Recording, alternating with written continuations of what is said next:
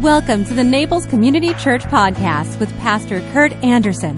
Thank you for joining us today. We hope you find this sermon inspires you, builds your faith, and gives you perspective to see God moving in your life. We trust God has great things in store for you. Enjoy today's message. Well, when it comes to Father's Day, fathers and all of that sort of thing, we need to refer to the experts.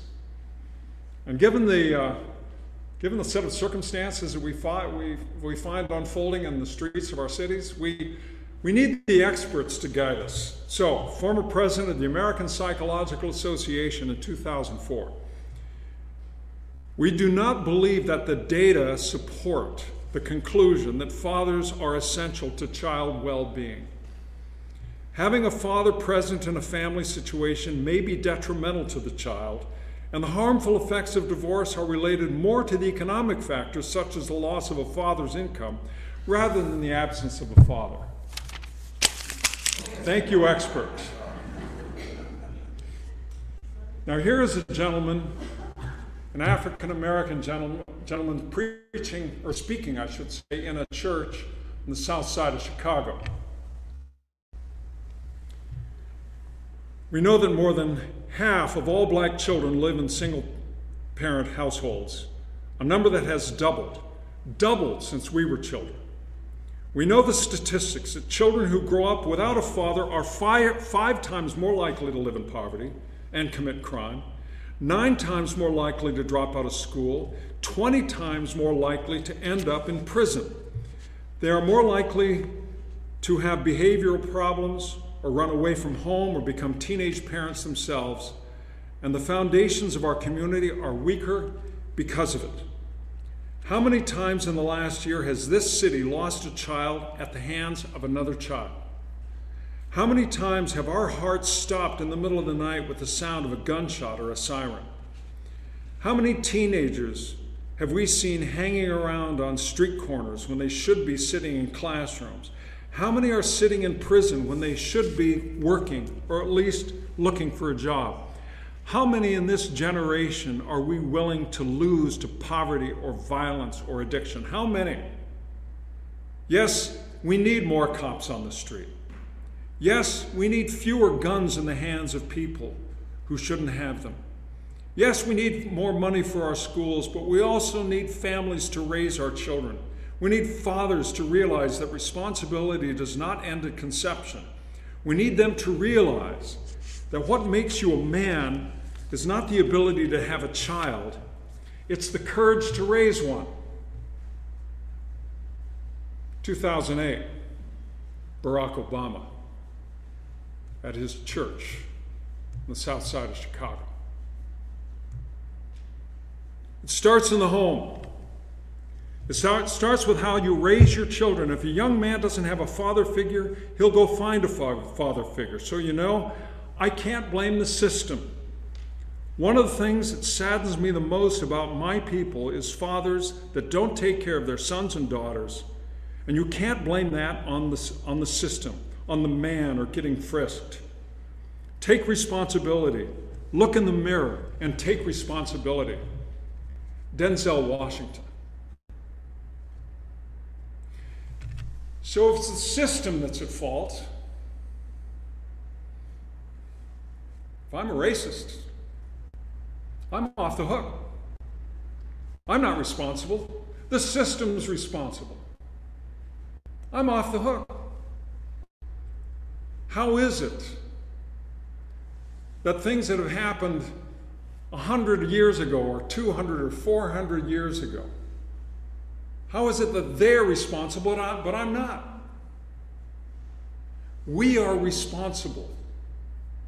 We personally, individually are responsible. That is the good news of the gospel, that we're made free, that God has made us in His image and likeness, and He tells us not to subject ourselves to the yoke of slavery in any way, shape, or form. That means if I'm free, I'm responsible. And I take a hold of whatever set of circumstances I have, and I assume responsibility as best I can. Yes, there are times when we're victimized. Yes, there are times when things don't work out as they should.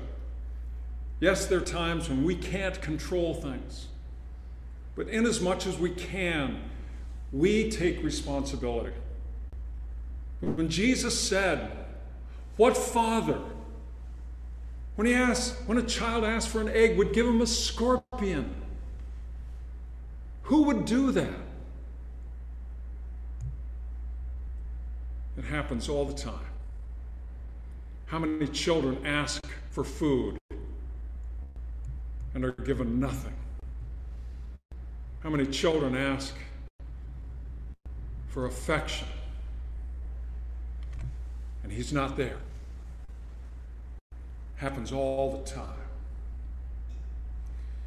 Jesus shares those words in a setting where the answer to those questions are presumed to be obvious. What is going on in our culture and in our time when the answer to those questions are no longer obvious? What father, when his child asked for an egg, would give him a scorpion? All kinds of them out there. On the south side of Chicago and in North Naples. It's everywhere out there.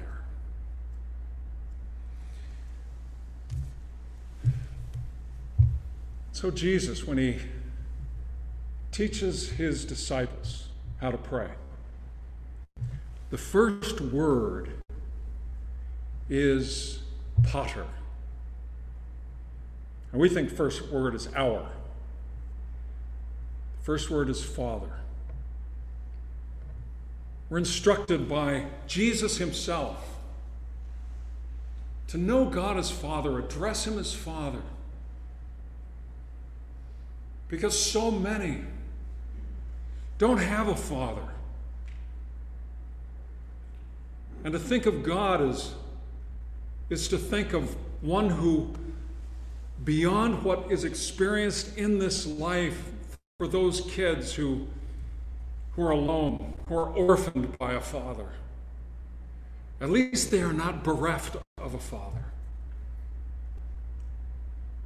So he says, when you pray, say, Father, our, pater nos, our Father,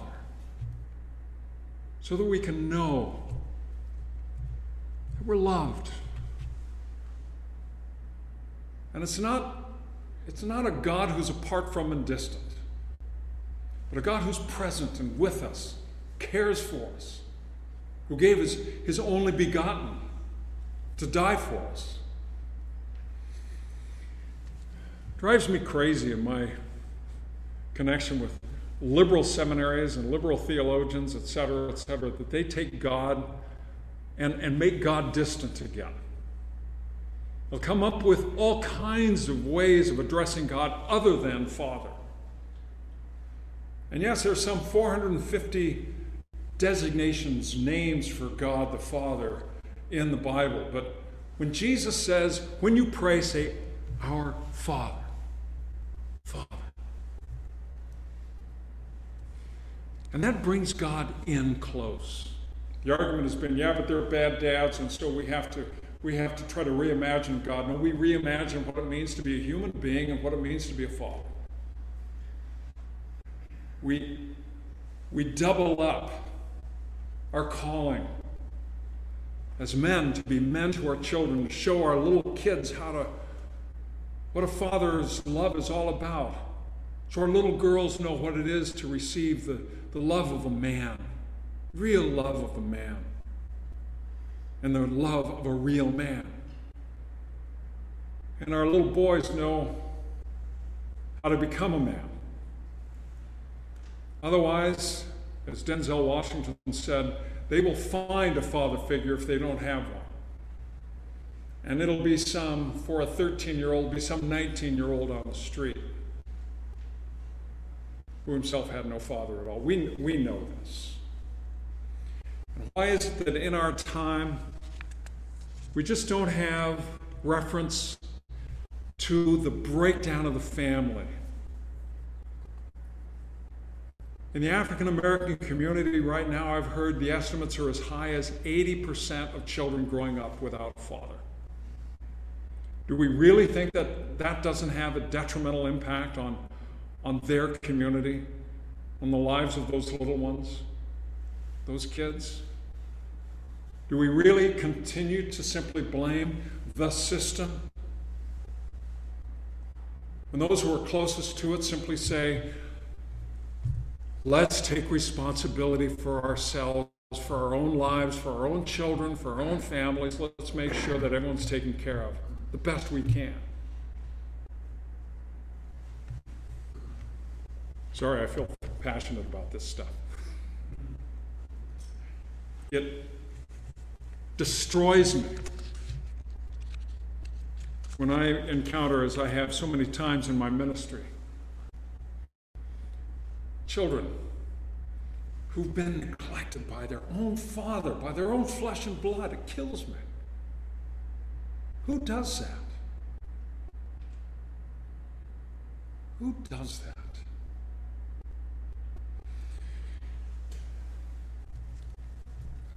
These words are probably familiar to you. Then the light begins to shine, and I hear those ancient lullabies. And as I watch the seedling grow, feel my heart start to overflow. Where do I find the words to say? How do I teach him? What do we play? Bit by bit, I've realized that when I need them, that's when I need my Father's eyes. Then the jagged edge appears through the distant clouds of tears. I'm like a bridge that was washed away. My foundations were made of clay. As my soul slides down to die, how could I lose him? What did I try? Bit by bit, I've realized that he was here with me.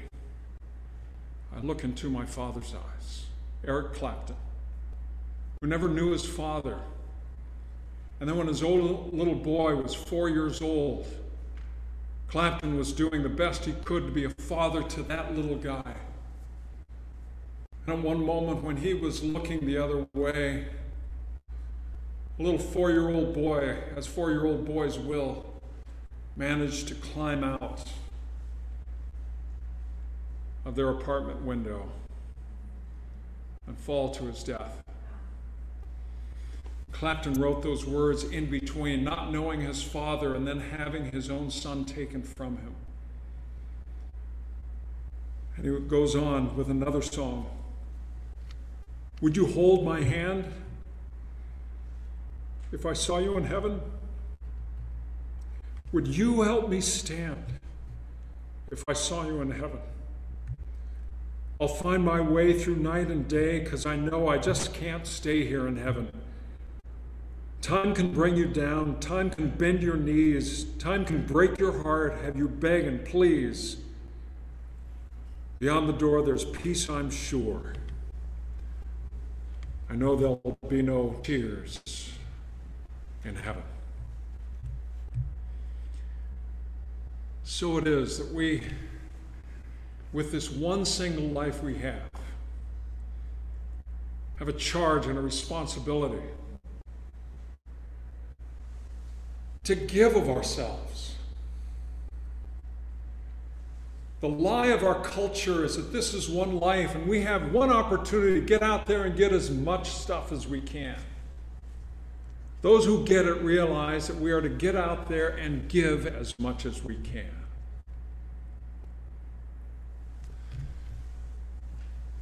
Because he's not here, I can talk about him. That's what I love about Bill Allen. Bill must have 3,000 or 4,000 kids, grandkids, and great-grandkids. And I'm so glad that he's up in New York with all of them. But what do they know when they see him, when they look in their father's eyes? They know a man who does everything he can for them and for that community. I went up to Skaneateles to visit them about 4 years ago. And we were at the YMCA. And Bill was showing me around. He said, "Kurt, come here, I want to show you the ice rink. I used to coach hockey." And we started walking. He said, here, come over this way. We'll go in this entrance over here. And we turned, and I looked over my shoulder, and there were Bill and Penny's name over the arch into the rink. And later in my visit, Dave Curtin, who's a good friend of that family and dear friend to us here, took me aside and he said, "You would not believe all that they have done for this community." Yeah, I would. Because I see what he's made of. See the kind of man he is and how he won't brag about what he gives. He doesn't brag about what he has. He simply is who he is, and he loves people. If Bill sees this, I take it all back.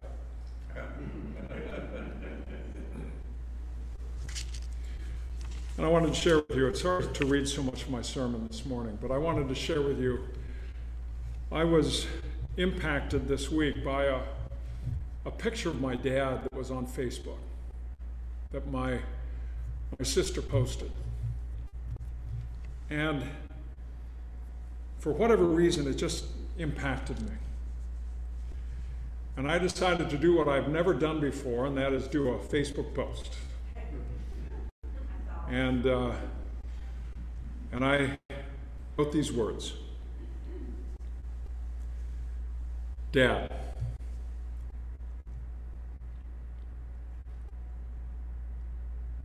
he grew up an identical twin to Emil in a family of 6 kids, but he was the best looking, he would tell us. He played basketball in Gonzaga, went to LA with a handful of elite engineers to work on bomb sites, entered the European theater via Normandy in July of 1944. He made it through the messy battles of Hurtgen Forest, the Bulge, the Ardennes, and wrote home that he was living on the threshold of the dead. Behind enemy lines doing recon, he was the first GI into Ohrdruf, the first concentration camp liberated by American forces. Meeting the love of his life in Richland, Washington, while surveying for power plants on the Columbia River, he married Mom on New Year's Eve in 1948, always bragging that Carla was born 9 months to the day afterwards. She was premature, but what do facts have to do with anything? Carla, Sally, Noel, and I grew up in a home where Mom was rightly worshipped and Dad did everything for her and us. We grew up in the safety and security of a father who provided, protected, supported, and guided. On Saturday afternoons, Dad and I would often go out for no real purpose other than do things together. Every time it was some variation on the theme, your mother is the smartest, most beautiful person I know. She's even smarter than me. Values in our home were caught more than taught, and that on a firm foundation of faith. Church, prayer before meals, the Lord's Prayer in the 23rd Psalm when in the car, discussions around the table that ultimately spiraled down to touch that foundation. In such a home, we saw Mom and Dad serving in the church, giving, picking up a little black kid for Sunday school, inviting Navajo kids over for Thanksgiving, changing churches when the preacher didn't believe in miracles, and putting up with me when I rebelled wearing cutoffs and t-shirts to church. At 13, I wept into a sweatshirt at the most traumatic experience of my life. I remember the sweet aroma of my father when he said, "Kurt, we may never know why this happened. Maybe you'll go into the ministry." Someone has said that famous people are rarely great.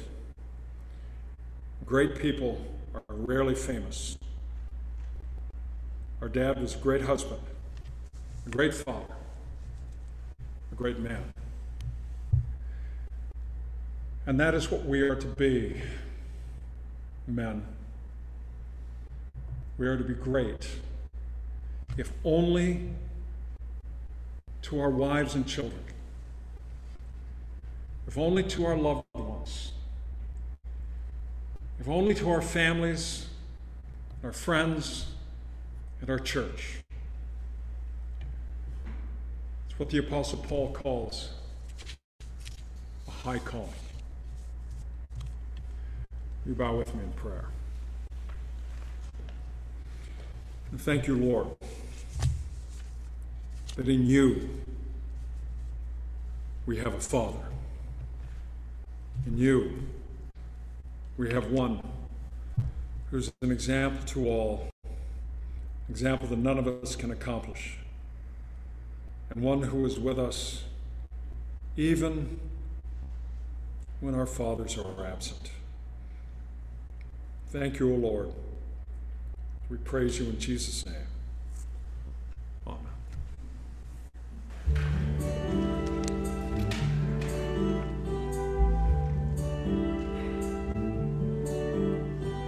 I may not be every mother's dream for her little girl, and my face may not grace the mind of everyone in the world, but that's all right, as long as I can have one wish I pray. When people look inside my life, I want to hear them say, she has her father's eyes, her father's eyes, eyes that find the good in things when good is not around, eyes that find the source of help when help cannot be found, eyes full of compassion, seeing every pain and knowing what you're going through and feeling it the same, just like my father's eyes, my father's eyes, my father's eyes, oh, just like my father's eyes.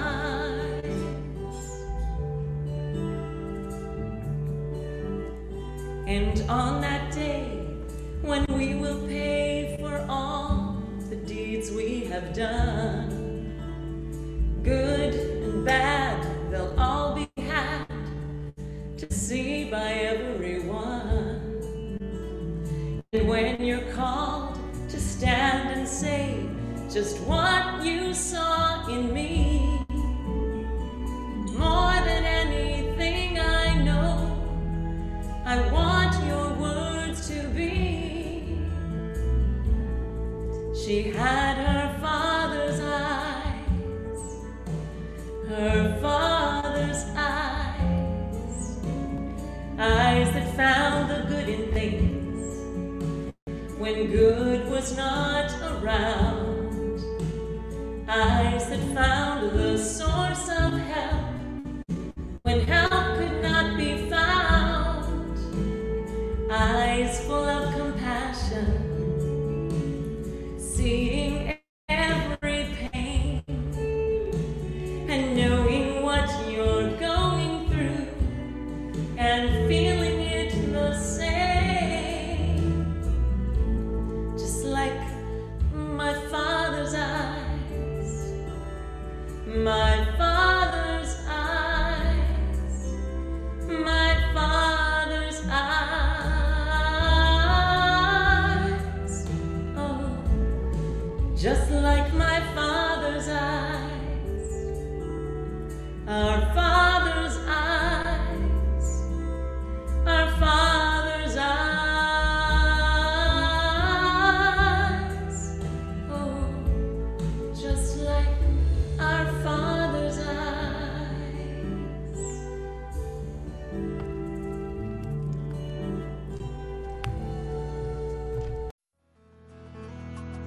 If you enjoyed today's podcast, there are a few things you can do. Be sure to subscribe, rate, and review this podcast.